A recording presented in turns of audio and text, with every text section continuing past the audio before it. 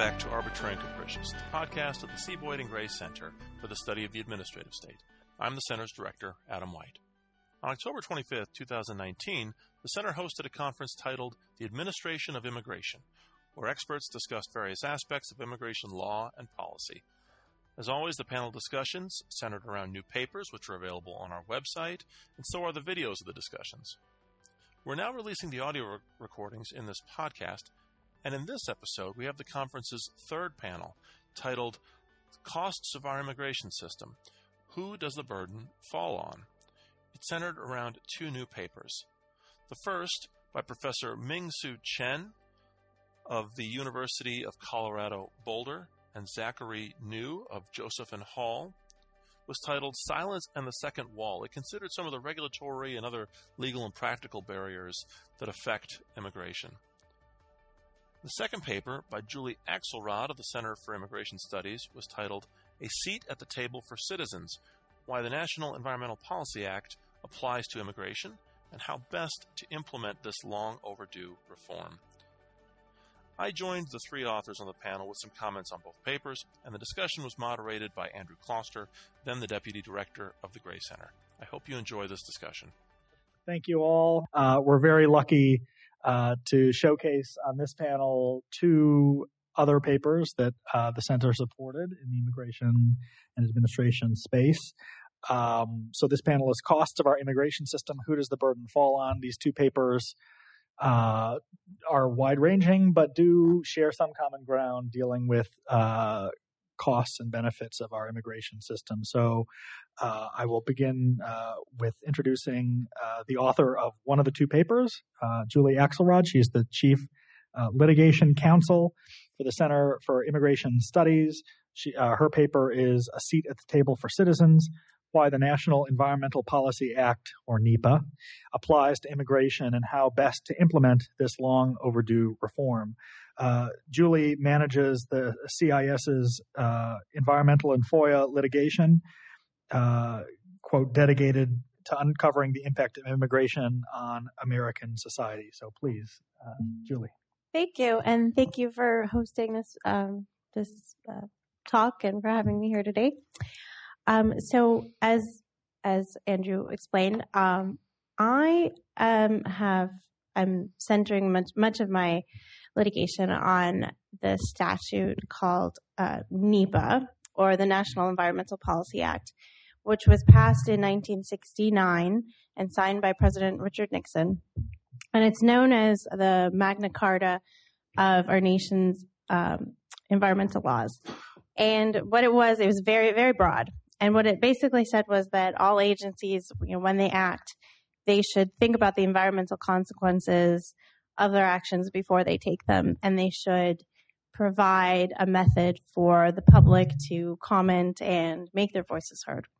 And so what this has turned into has basically like a three-part, like a framework where all agencies kind of decide whether any action they take, like large action they take, such as promulgating a regulation or, making a large decision, fits into one of three categories. So either one that's categorically excluded from having any environmental impact. So like by its nature, this action has no environmental impact, or one that might, and so they do what's called an environmental assessment, or EA.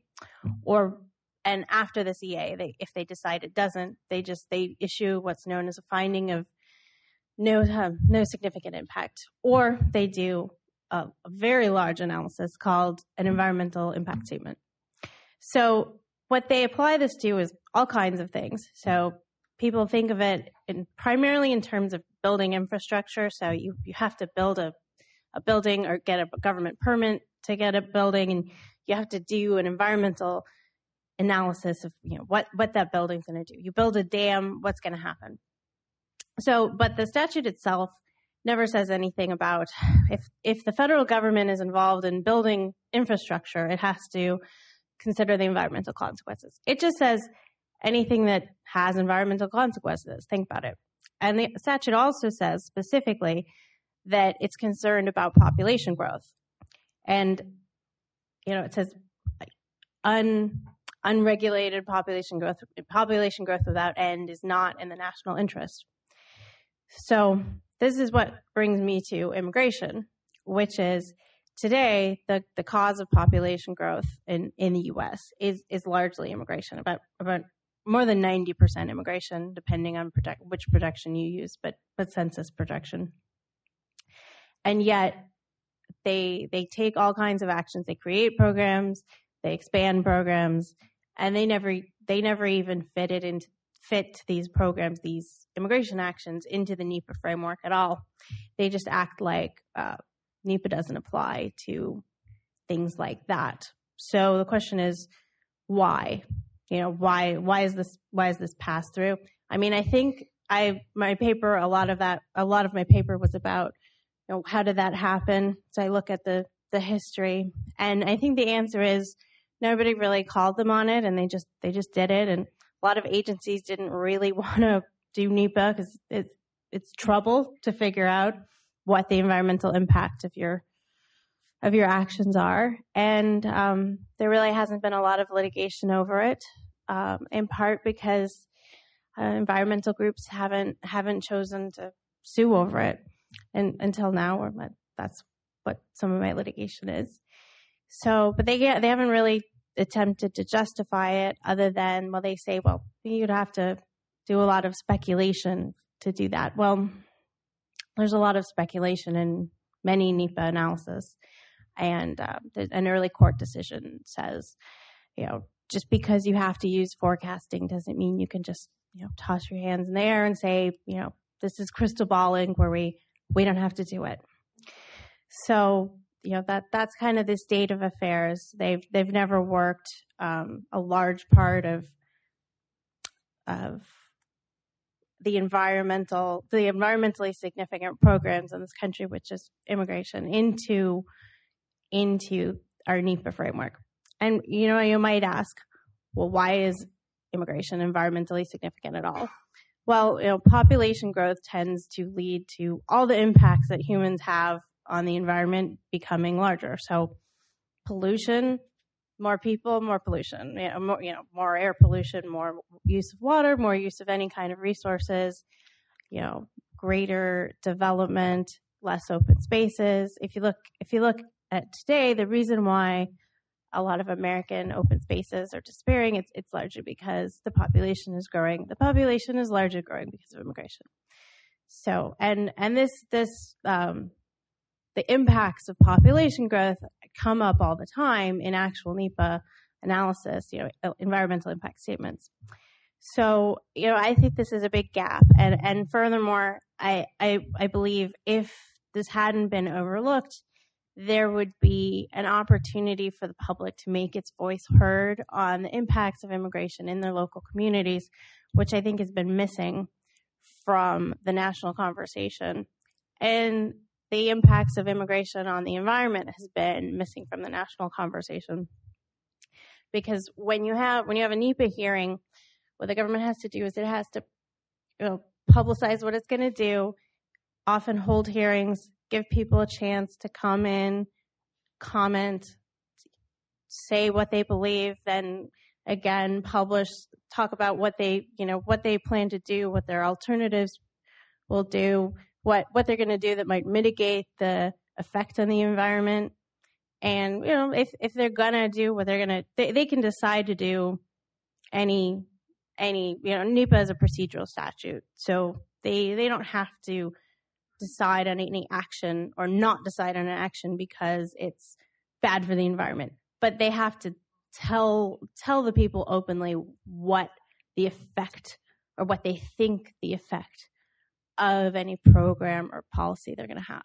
So I think if there were points where the public could come in and express their views, express what's happening in their local community on the creation of a large immigration program, for instance, I think that would alleviate the pressure that is built from a lack of public voice on immigration. If you look at the state of immigration policy debate today, you see people are really angry at each other, and we haven't gotten a major immigration bill passed in a long time.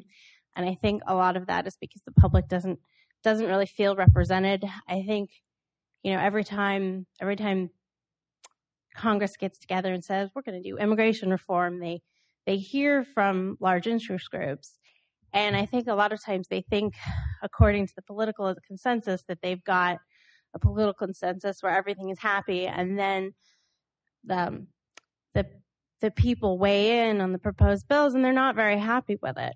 So, that's led to a great deal of discontent. And I think part of the discontent is that so much is decided by administration these days of the state, of the bureaucracy, and immigration is no exception to that. Many things get decided not by Congress, but by the daily operation of the administrative state. And in the case of immigration, there's 5 different agencies that make all these decisions. And the discretionary decisions can vary by agency, by president who's in power, or yes or no.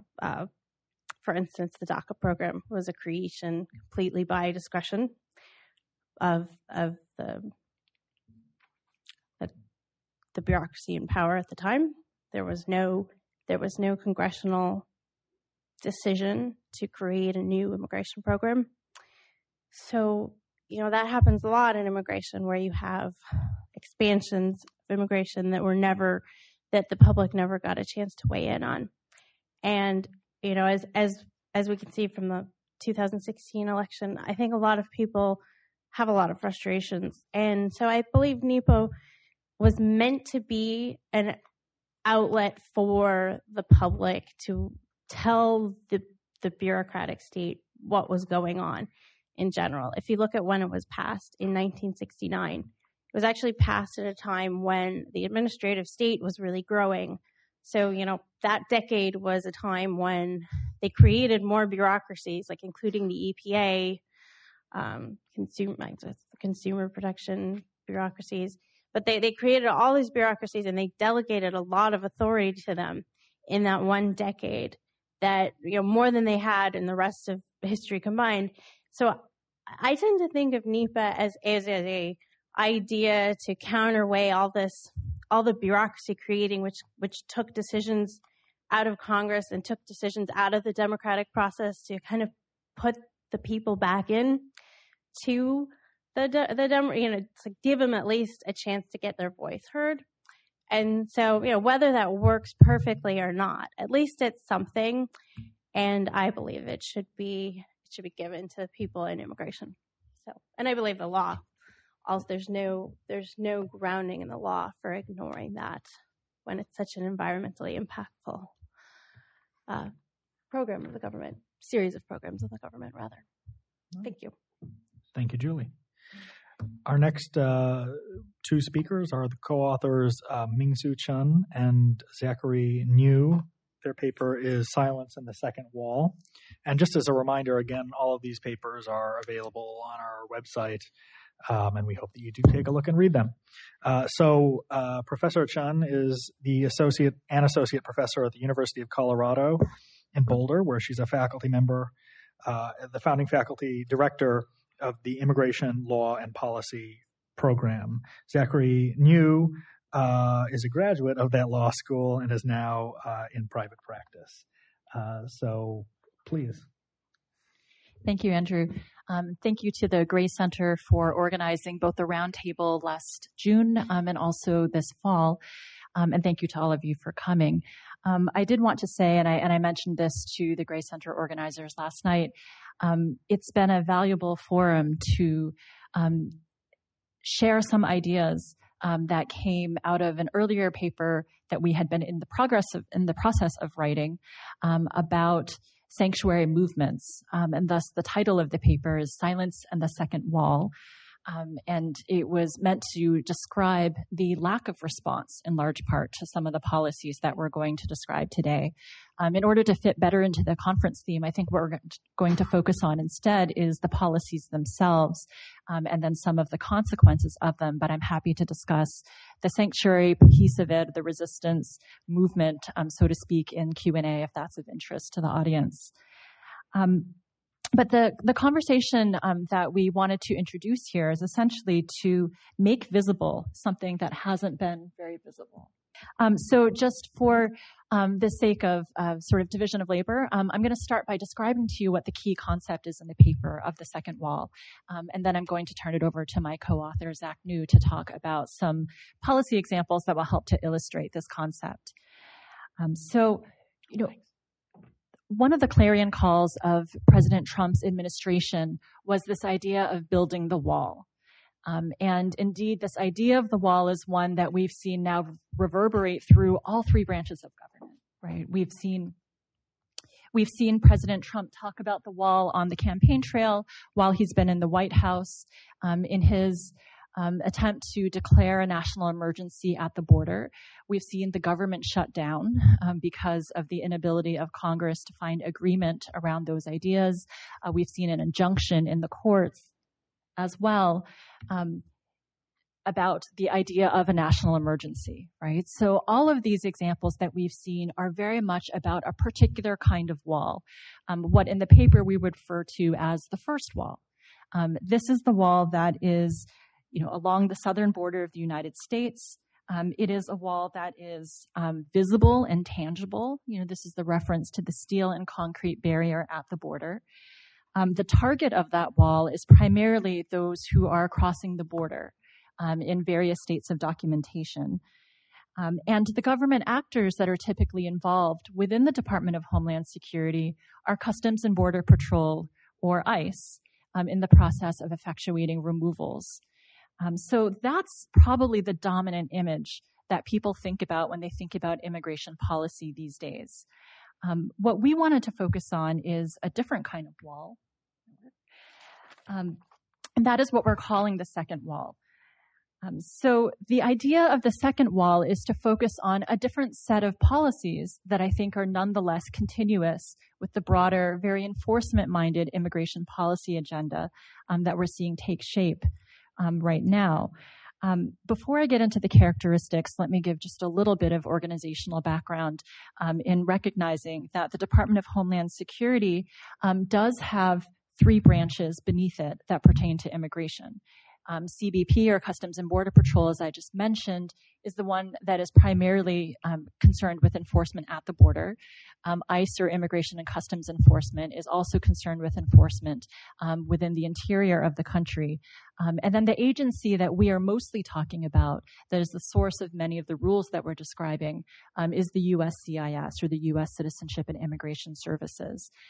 And at least since 2003, when DHS was created in its current form, USCIS has traditionally been tasked with the service side of immigration.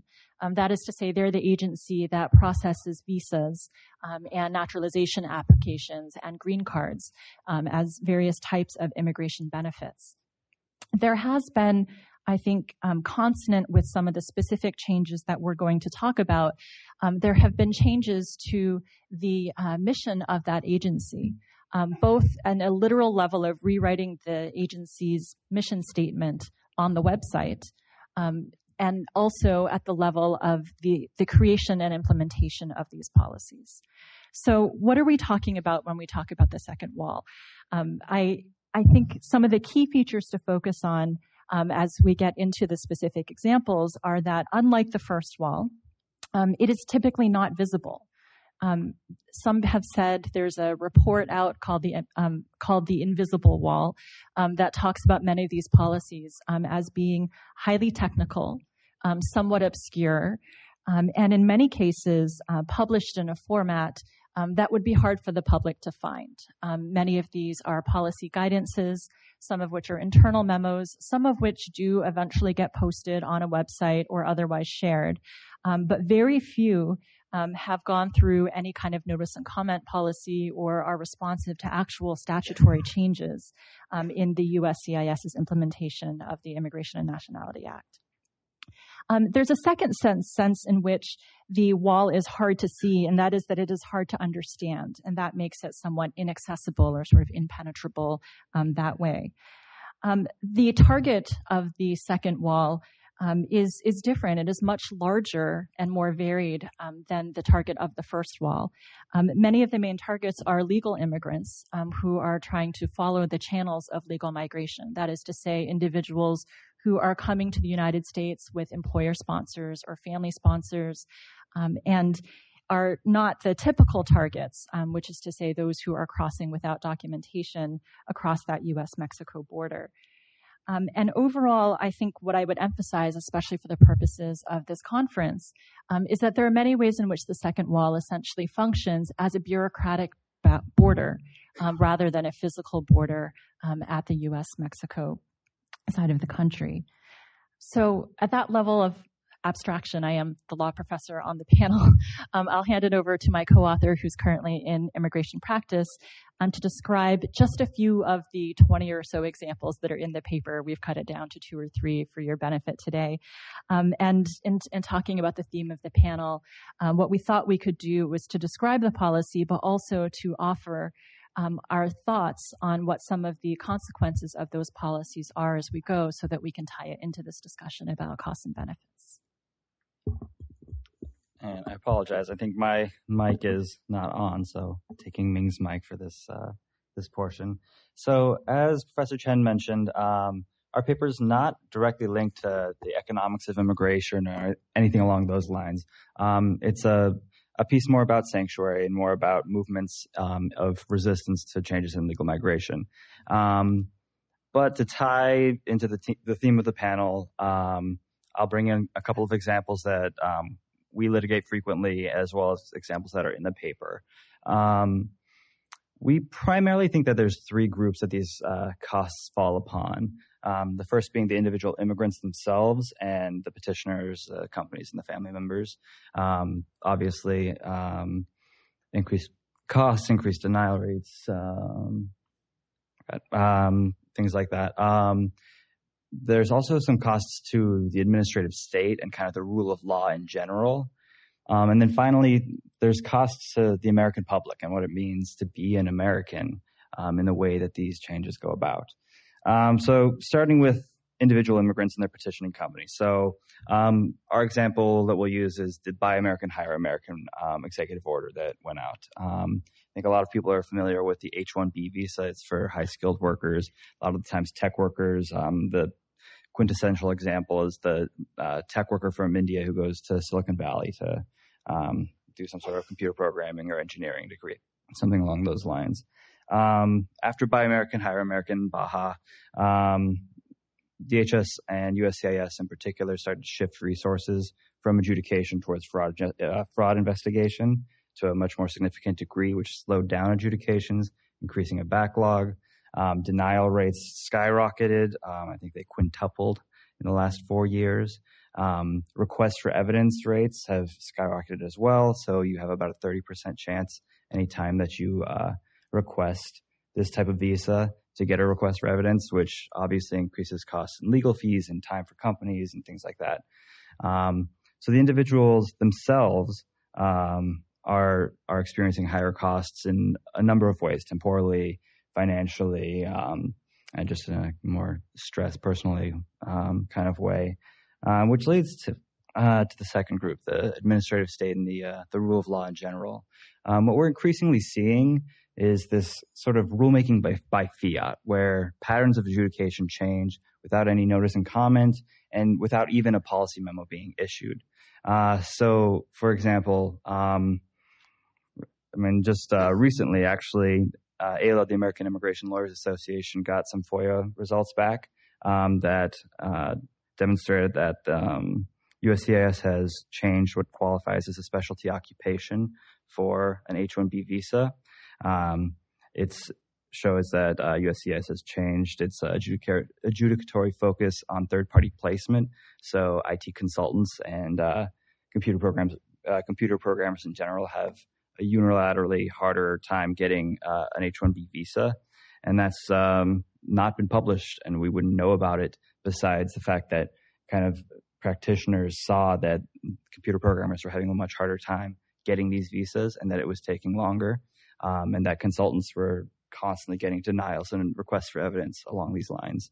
I actually think this is a very good point of connection with Julie's piece. I think Julie and myself are pretty far apart when it comes to our views on immigration, but we believe the same thing, that the public should have a chance to speak when it comes to changes to immigration.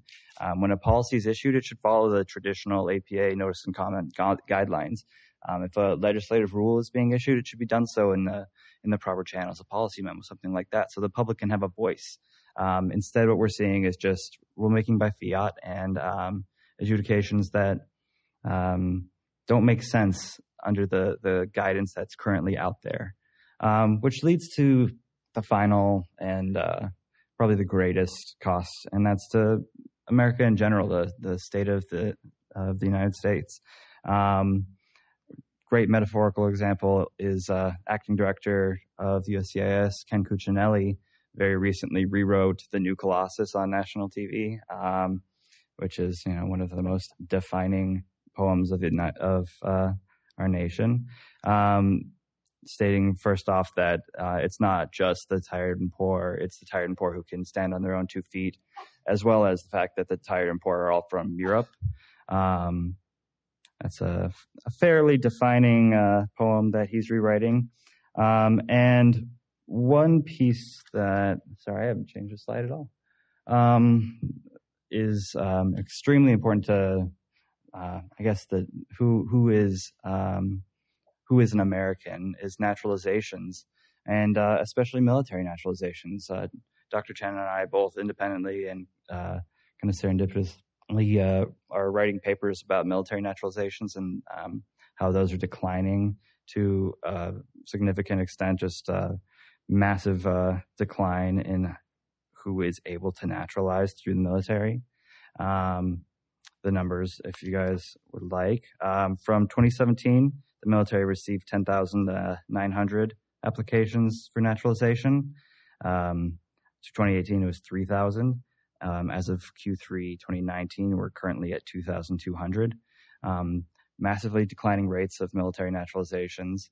And I think that besides for the restrictionist groups who really don't believe in immigration as a whole, we can kind of agree that of all intending immigrants, the ones that go overseas and fight for the United States, who swear an oath of allegiance to the flag and to the country, are the ones that we want to keep. They're the ones that deserve most citizenship and to join the polity and to, have the protections that come along with formal citizenship.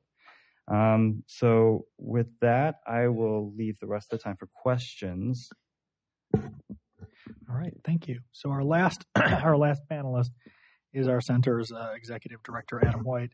He's also an assistant professor of law here at the law school and is also a resident scholar at the American Enterprise Institute. He's a public member of the Administrative Conference of the United States. Relevant for this panel is Adam is one of the few people in the room.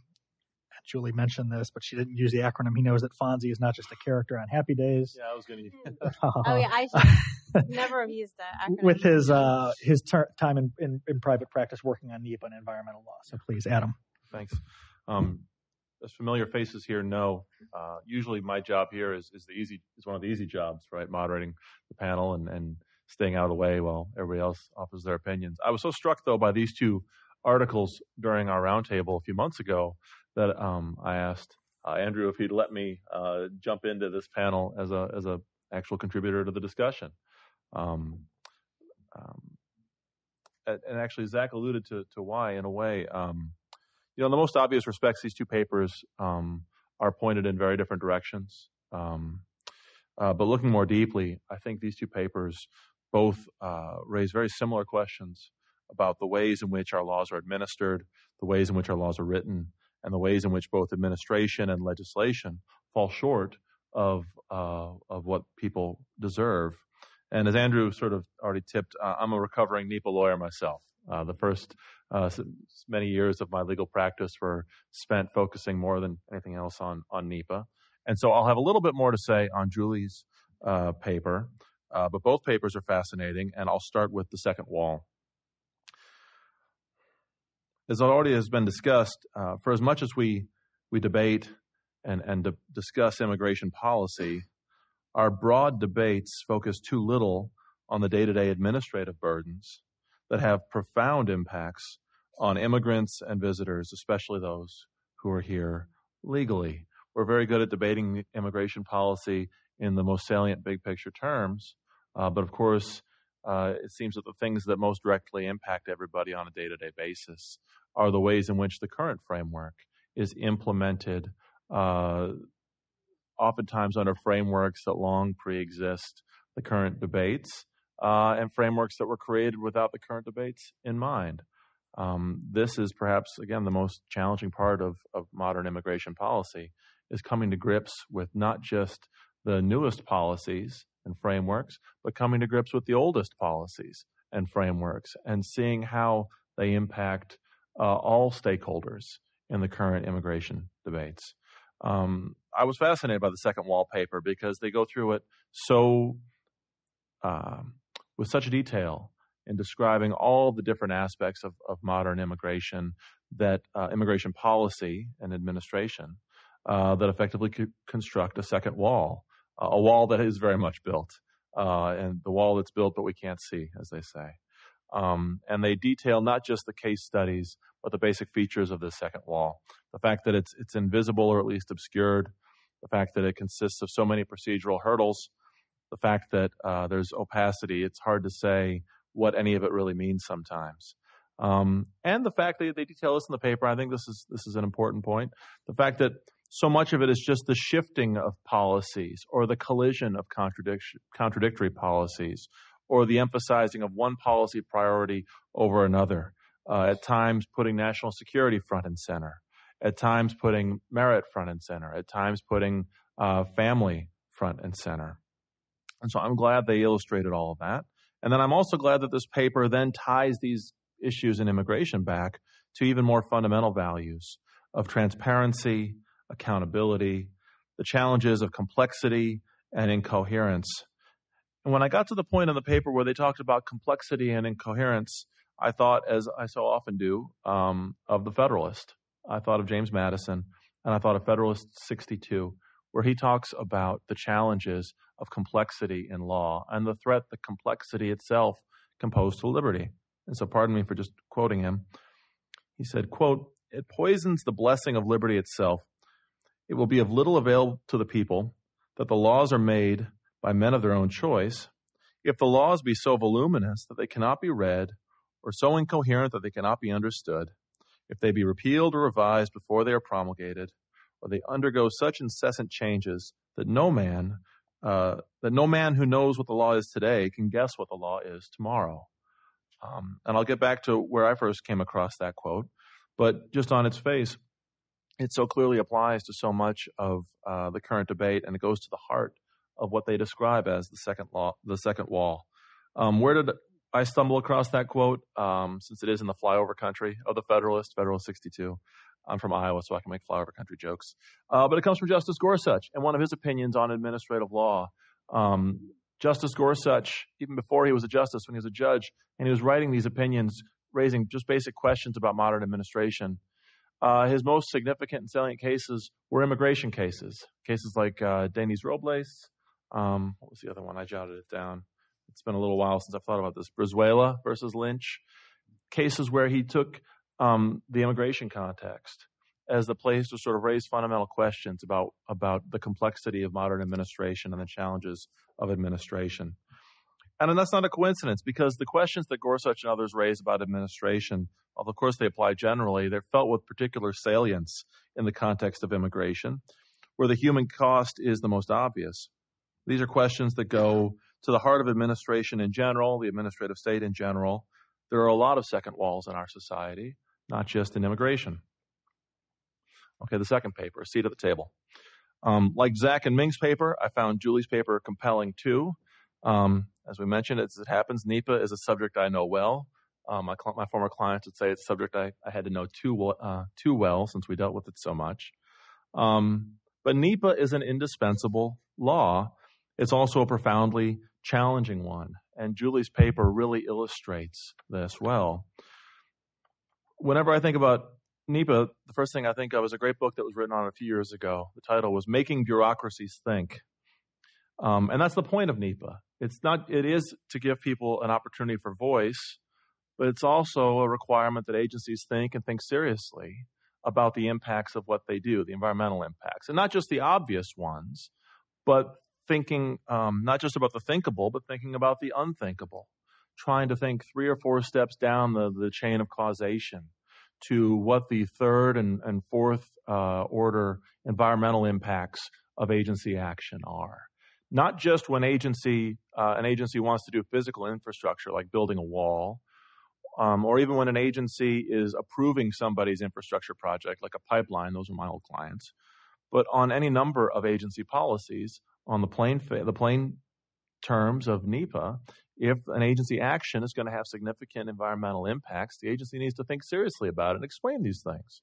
It doesn't have to change their mind about what they want to do. They just need to analyze the impacts and explain things.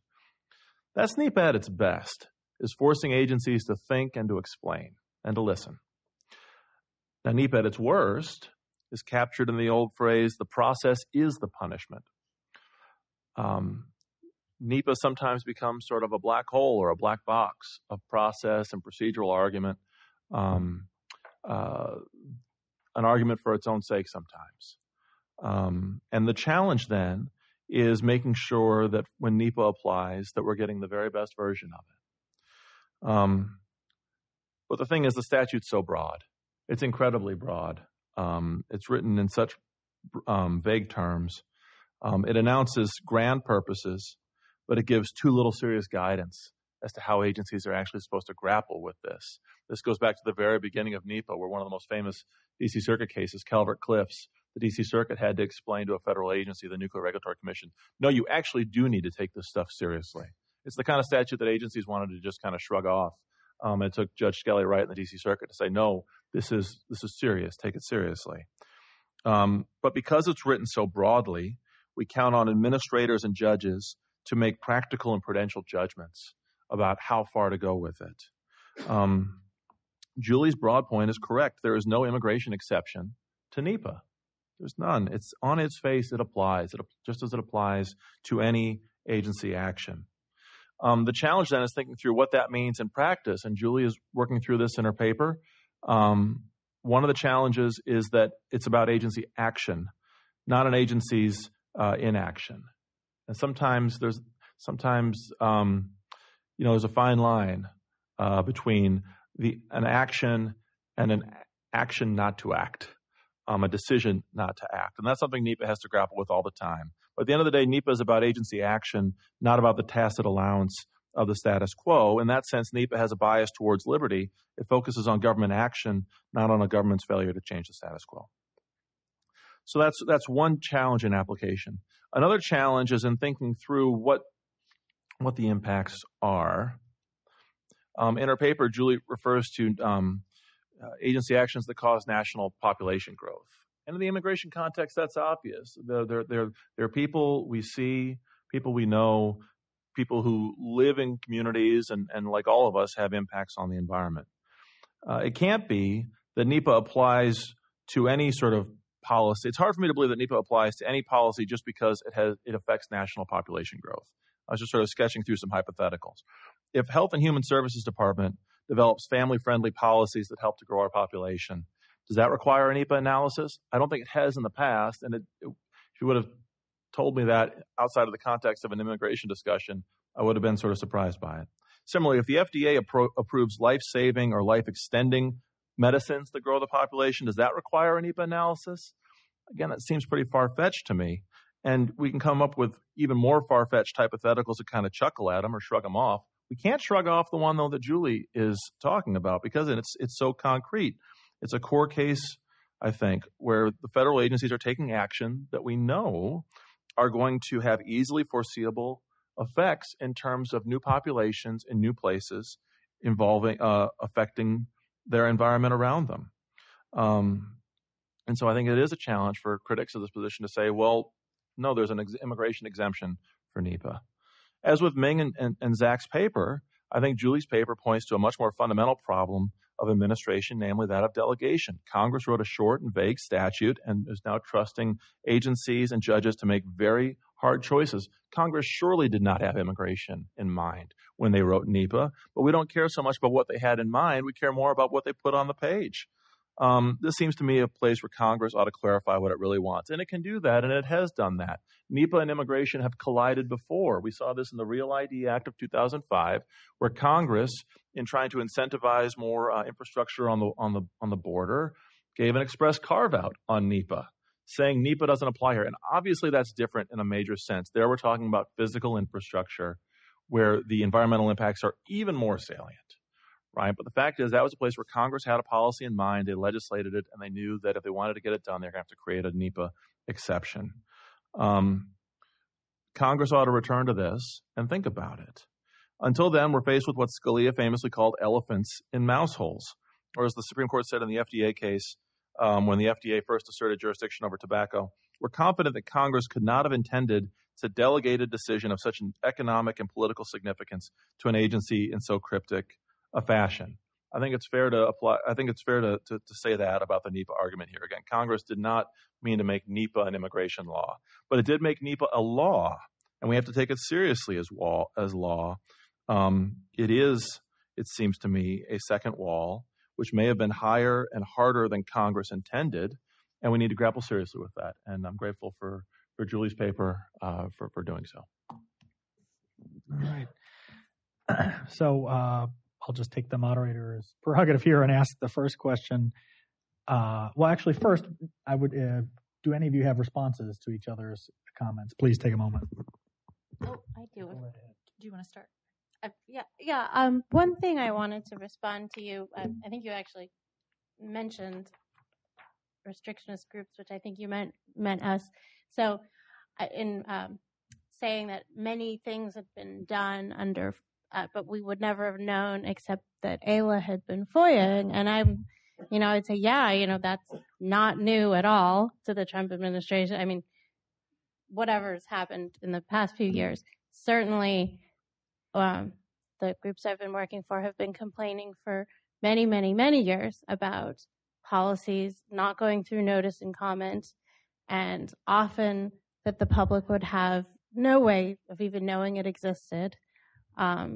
Except for FOIA. And I'll also say that the public is really affected by immigration, but the public doesn't have lawyers, thousands of lawyers making sure that, someone's figuring out what policies are happening, under the radar, so to speak, because there's no such thing as a lawyer to keep people out of the country. It doesn't exist. So, there's a lot fewer lawyers, paying attention. There's only a few lawyers out there doing FOIA and a few groups. So I'd say certainly the transparency concerns you brought up, apply to, immigration expansionist programs happening without any public notice and comment as well. I think this is actually the area that Zach gestured to as common ground between our papers. Yeah. Essentially in different forms and in different fora, wanting to see more administrative accountability and whoever is in charge. And I should be clear that, as I said, the paper has about 20 examples. The examples are not all things that started under the Trump administration, and that's not our claim. I think our claim is that the invisible wall is an extension of the immigration enforcement agenda, which I would say has been in place for at least 30 years and probably in dramatic form for at least the last 10. So that does cross over more than one administration. So in that sense, it's not meant to be an anti-Trump paper, but it is meant to highlight a specific set of policies that illuminate these broader cross-cutting themes.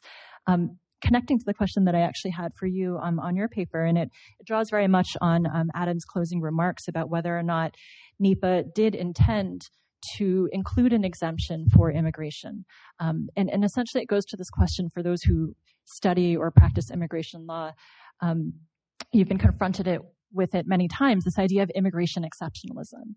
And so what I'm curious to know is, my understanding is that in many areas of law, including the Real ID Act example that Adam mentioned, but also the executive order on guidance that came out about 2 weeks ago, there are many exemptions for immigration law, right? That EO on guidance had a specific exception for the Department of Homeland Security. So that being the case, I would be curious to know, would you want NEPA to apply for all kinds of rules that come out of all three branches of DHS that pertain to immigration, or only for certain kinds of rules? If I recall last June when we talked about an earlier draft of the paper, you were pushed by the group to talk a little bit about what specific kinds of policies you thought would increase the environmental impact, presumably on the United States and not on the globe, since as people cross borders, the environmental impacts to the world writ large would also be impacted. But as I understand it, NEPA I think your focus is mostly on the United States. The example that you gave last June was DACA. So that would be an example of including a group who in that case are already physically present in the United States, right, but otherwise might be subject to removal. So I am curious to know, would you equally want NEPA to apply to actions perhaps such as the ones that we're talking about, where USCIS rules are being rewritten in a more exclusionary manner? And then more generally, would you want the kinds of justifications for treating immigration differently, which presumably are more deference to the agency because it is engaged in law enforcement and because it is engaged in issues that might pertain to national security? Would you want that kind of deference to be waived for DHS more generally? I would say, first, the first thing to do would be actually to have each agency that touches immigration sort of repromulgate NEPA procedures themselves, start at the beginning, because the first thing you can't really start by, applying NEPA to procedural changes to something that isn't really new. Maybe the changes are new, but the original promulgation of the rule never went through NEPA in the first place. So that's not really fair, right? The original, I would say the original promulgation of the rule should have gone through NEPA. Okay, but it didn't because of neglect. So how do you do that now? That's a more difficult question. It's like once you haven't been applying NEPA for 50 years, it's obviously more difficult than if you factored it in the first place. So, and I'd also say there's no real need for more discretion because agencies also have a tremendous amount of discretion in the way they do NEPA. There's no, it's a procedural statute. They can take any action they want, no matter what the costs to the environment are. They just have to have thought about it first. And there's a lot of times when they'll say, do an environmental analysis in EA, and they'll say, we've concluded there isn't any, environmental cost to this, and you could probably challenge them on that, factually speaking, but the courts don't really enter into that. They're like, look, you just had to prove you thought it through. You just have to prove you took a hard look. That's the words that the court uses. You took a hard look, and if you took a hard look, you get deference. So I think they already get deference. So I'm not worried about, I'm not saying, I don't really think they need special deference in immigration in the sense that since it's a procedural statute, they already really do get deference as long as they take a hard look. That's all they have to prove in court. So if I were telling them how to do it, and they could do it in many ways if they were going to set out to do this now. But I think the first thing to do would be to repromulgate their NEPA procedures in the first place, where they set out, where they decide when do we do an EA, when do we do an EIS, how do we make that determination? So, I think a good point when an EA should be done is when they create a new visa, something like that. Not necessarily every single rule, but an EA could be done when a new visa is created. So all right, how many people are going to come through this new visa, et cetera? What will the effects be? What does the public think? Where are they going to go? Where do we think they're going to go? Does that make sense? Thank you. But there's many ways to do it. They have a huge amount of discretion in the way they choose to do it. So just to kind of take this sort of agreement on public participation and kind of poke at it a little bit, one of the types of tools available to agencies often is something called negotiated rulemaking. And I'm wondering, NEPA kind of gets at this a little bit, but what happens in negotiated rulemaking is an agency at the outset identifies certain stakeholders and then puts them in a room, has a mediator, and then they all work on a schedule to come up with a rule. And I'm wondering, is there any opportunity for doing that sort of thing? Particularly, I'm thinking of maybe with rulemaking from DHS or whatever, splitting things up a little in like locale-based chunks. So you get a rule, instead of having a rule with visas, you'll have a rule with visas where you put everyone from maybe a sanctuary city in with and say, look, we'd love to expand this visa program, but we want to take into consideration environmental impacts, et cetera. We'll streamline this process, and we want to know what you, San Francisco or wherever, think about this program because we're looking at resettling them in that area. So kind of like I understand there are many potential statutory problems with this, but what I'm asking is there opportunity for sort of cross-ideological agreement on something like a more negotiated rulemaking type framework in order to kind of obviate the divide between different locales, some of which may be less inclined and some of which may say, please do alleviate the regulatory burden, and we'll explain to you how we'll minimize the environmental impact and et cetera. I'm just curious the panelists' thoughts on something like that. I can take a little bit of that. Is it working still? So first off, anything would be better than what we have right now. So I'm all for that if that's something that's possible. But there are a lot of more localized immigration rules than I think we think about, especially once we start to get into the Pacific Islands, things like that. I know Guam, CNMI, they're exempt from certain visa cap requirements because they're so far out from the continental U.S. that it would be very difficult for them to get workers. So Congress has passed special exemptions for them that allow them to have localized visa caps for H-2B workers, for example. So I think it is a possibility, but I'm not sure about the statutory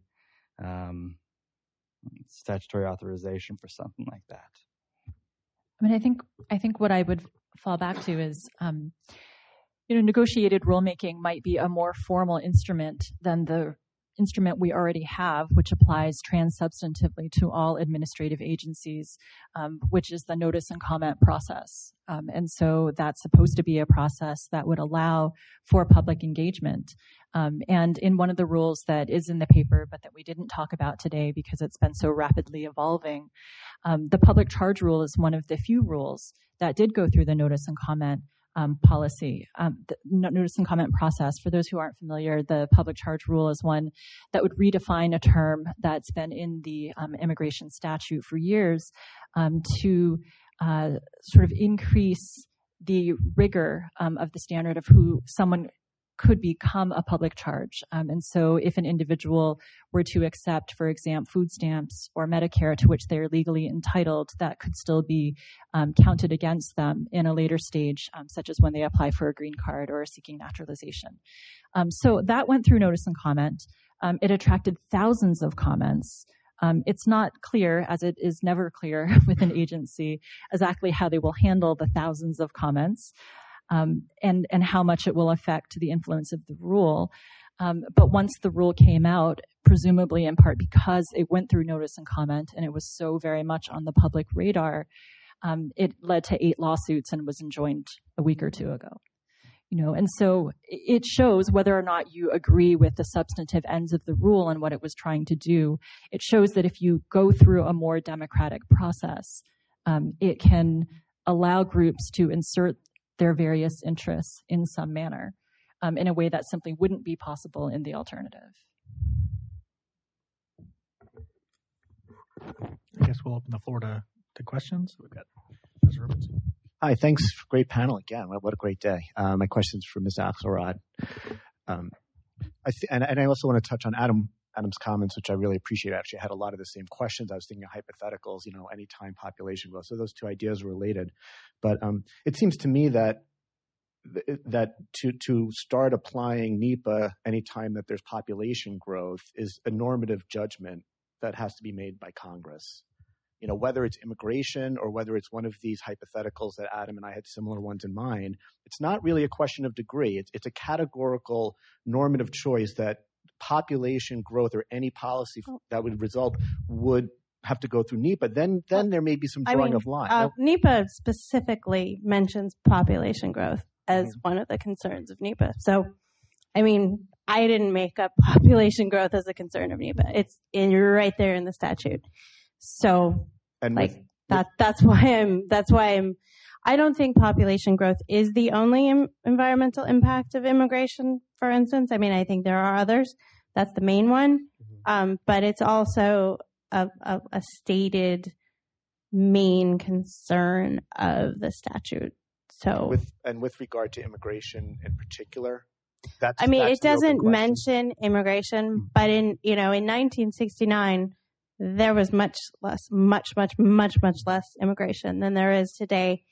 So, the 1965 Act really kind of was what kicked off, modern, larger numbers of immigration. But it really, it didn't come into effect. It took a couple of years to come into effect, and then it took a few years after that to really make its actual effect be felt. So, in 1969, there was very low levels of immigration, and in 1969, that was the end of the baby boom, right? So, in 1969, if you said, what causes population growth, they would have said people having kids, right?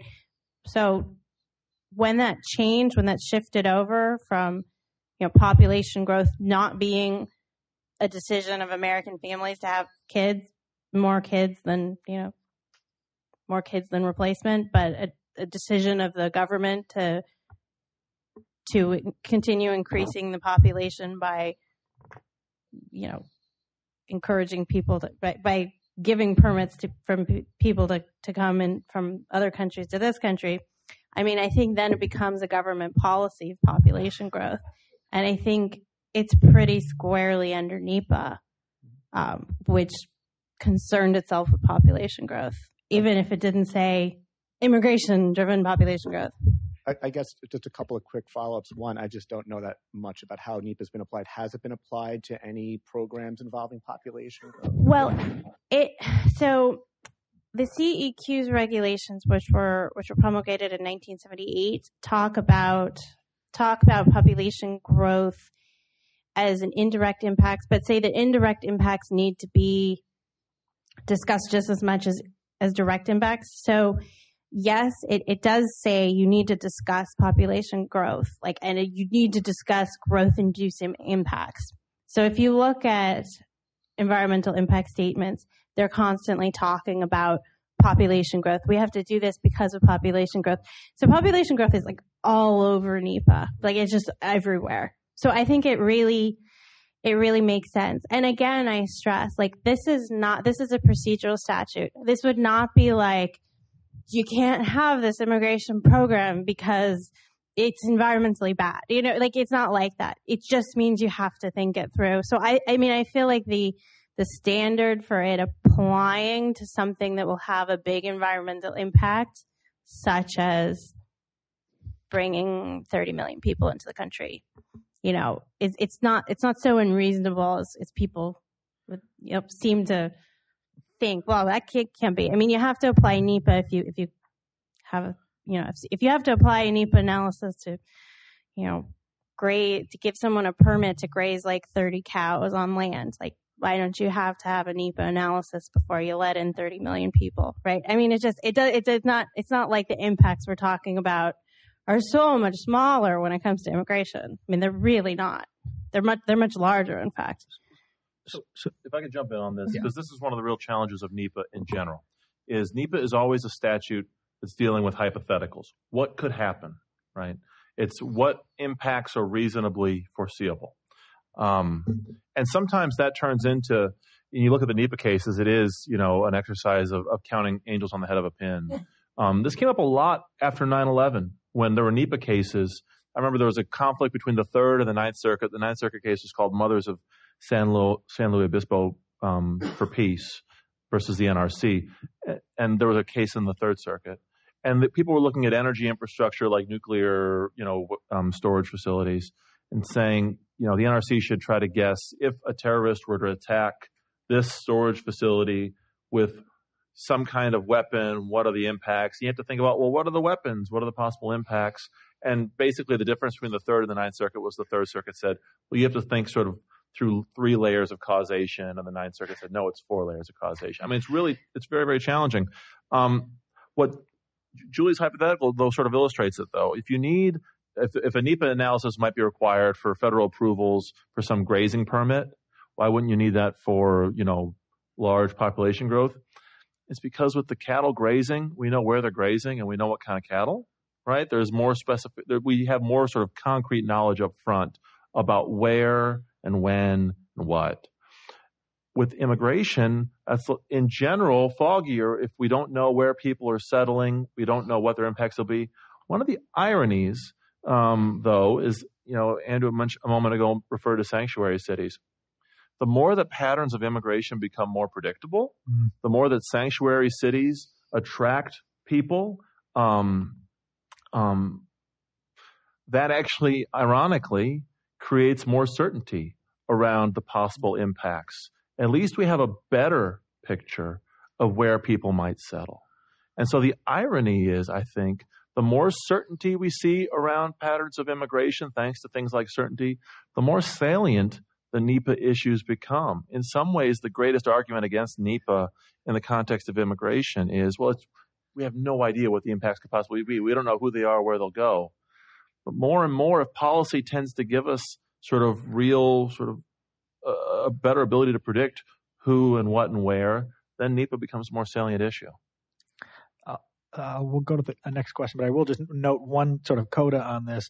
If you look at a lot of the environmental justice stuff that came out of the last administration, they were very concerned, not with population growth per se, but really about maintaining traditional demographics in certain areas. So when you put a housing development up, there's a lot of concern about, we've got a historically whatever area and this is going to change the demographics. And that's something that they've taken a lot into consideration in a lot of different regs and different agencies. So yeah, back over there in the yellow, and then we'll move forward to Professor Kagan. Hi. And then over there. Further to Adam's point, the science is now sufficiently clear that the carbon footprint of each American can be determined, and average use of water, roads, food, etc. So we might not know exactly where people are going, but we do know what the carbon footprint of the average person is and what their patterns of consumption are. And these are specifically the kinds of environmental concerns that NEPA is supposed to be looking at. Further, I would add that nationwide environmental impact studies are done routinely by agencies. So this idea that, we just don't know where these people are going, I just don't think that really washes. But I don't think, actually, carbon footprint seemed to me to be actually maybe the worst example for a NEPA analysis because people are going to breathe on either side of the border, right? Their carbon footprint isn't going to change. You know what? People's environmental impacts go up exponentially when they immigrate into the United States.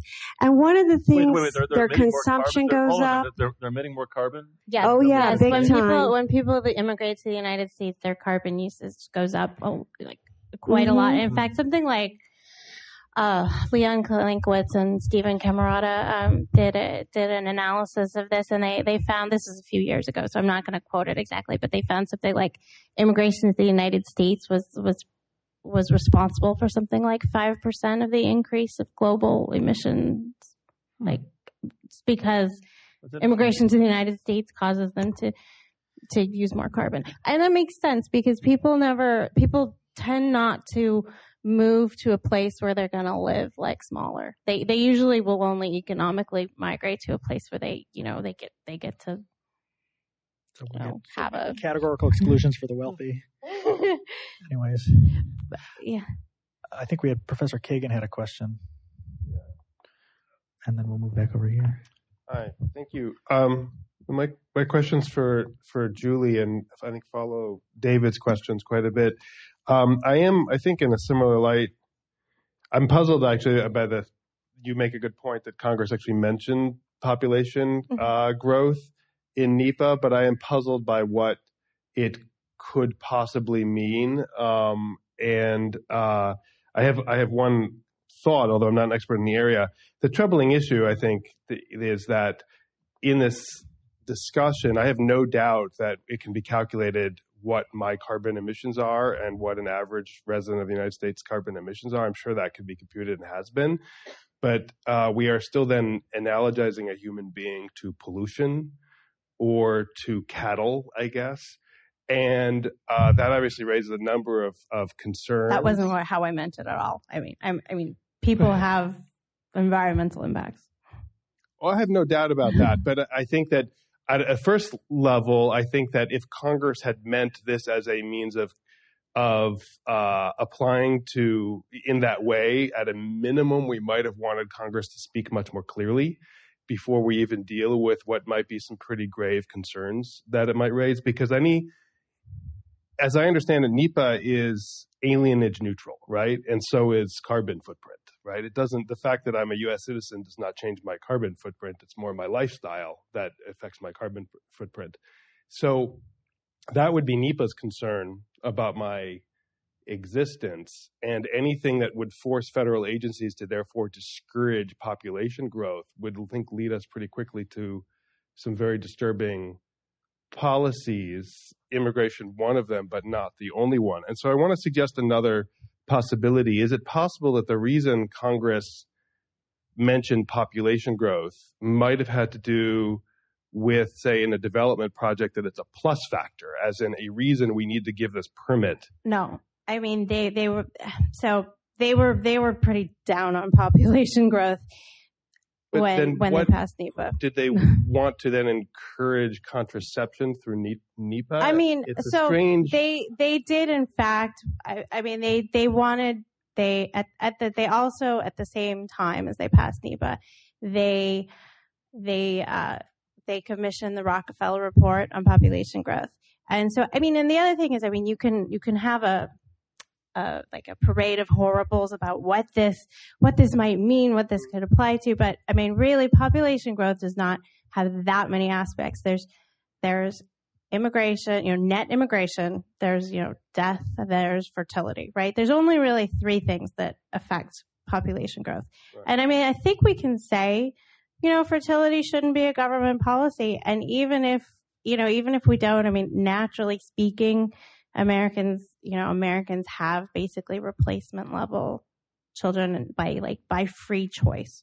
So, you can say, like, oh, but it wouldn't this is so terrible because this might lead to like a one child policy. I mean, nobody's discussing a one child policy, and it's not even necessary. I mean, like, we're not even getting there with that because people aren't they're not choosing to have large families by free choice. So it's not really a horrible that actually exists in America today. I mean, here's an example. Say the federal government approves a highway project in Las Vegas, near Las Vegas, 40 years ago. We know it's going to make that place marginally more attractive place to live. You're going to have neighborhoods and so on. You're going to have more draw on water. That is going to have much more impact on local wildlife and animals that rely on like scarce water in Nevada. Like that's actually a very straightforward environmental impact affected by environmental growth. Okay. So I don't really recoil from the idea that this involves people and their impacts. Again, for me, that's straightforward NEPA. But it's about how much certainty do we have when we're trying to think of concrete impacts in certain places at certain times. I think of the classic example is like they're suggesting, a highway project in a very heavily populated area, and grandma is like, oh my gosh, there's going to be all this crime. There's going to be so many more people over there. It's going to be terrible. And that's like classic what they mean by I would think what they mean by like population growth or change. So this gentleman in the middle in the orange has been pretty patient right over here. And then it may not be wildly known, but in Japan they sell more adult diapers than infant diapers these days. But my question, a couple of things that Professor Chen mentioned. One was what I call sponsorship, and the other was national injunctions from district judges. I can recall when my father, after World War II, had to sign in a number of relatives from Europe on the basis that they would not be on welfare for 2 years. He had to step up and say he would pay for them for that amount of time. Does that law still exist? And a question to the general panel, what do you think about these nationwide injunctions from some shopped judge? So I guess I'll take the first stab at the public charge rule. The public charge rule goes back into the late 1800s. It's still there, even though we don't have these new, more draconian public charge requirements. What was enjoined was just an expansion on what we already have. So it's in statute. One of the grounds of inadmissibility is if you would become a public charge. No, it's a requirement for a lot of things. If you're going to have a family member that you're bringing over, you do have to fill out, unless they have sufficient assets, an affidavit of support where you say, I'll, exactly like your father, I will take care of this individual and they will not go on public benefits within a certain period of time after they're introduced in the United States. What was enjoined was this thing that, you can't ever take SNAP. If you do take SNAP, it's a negative factor. If you're disabled, it's a negative factor. If you don't have a credit score, which nobody outside of the United States has a credit score, it's a negative factor. That was the rule that was enjoined. But the rule that you're talking about is in statute and is still in place. And as far as the nationwide injunction goes, I think at my last count, it was 7 courts have enjoined this rule. So I feel it's 8 now. So I feel okay with it. I was being more in general than just this particular public charge question. We seem to have a lot of injunctions of anything that the current administration wants to do. There was also an injunction against DAPA. I would say, yes, there was an injunction against DAPA, and that's true. But I do think I believe that nationwide injunctions have gotten out of control, and I think 7 judges is not that many if they consider themselves part of the resistance. We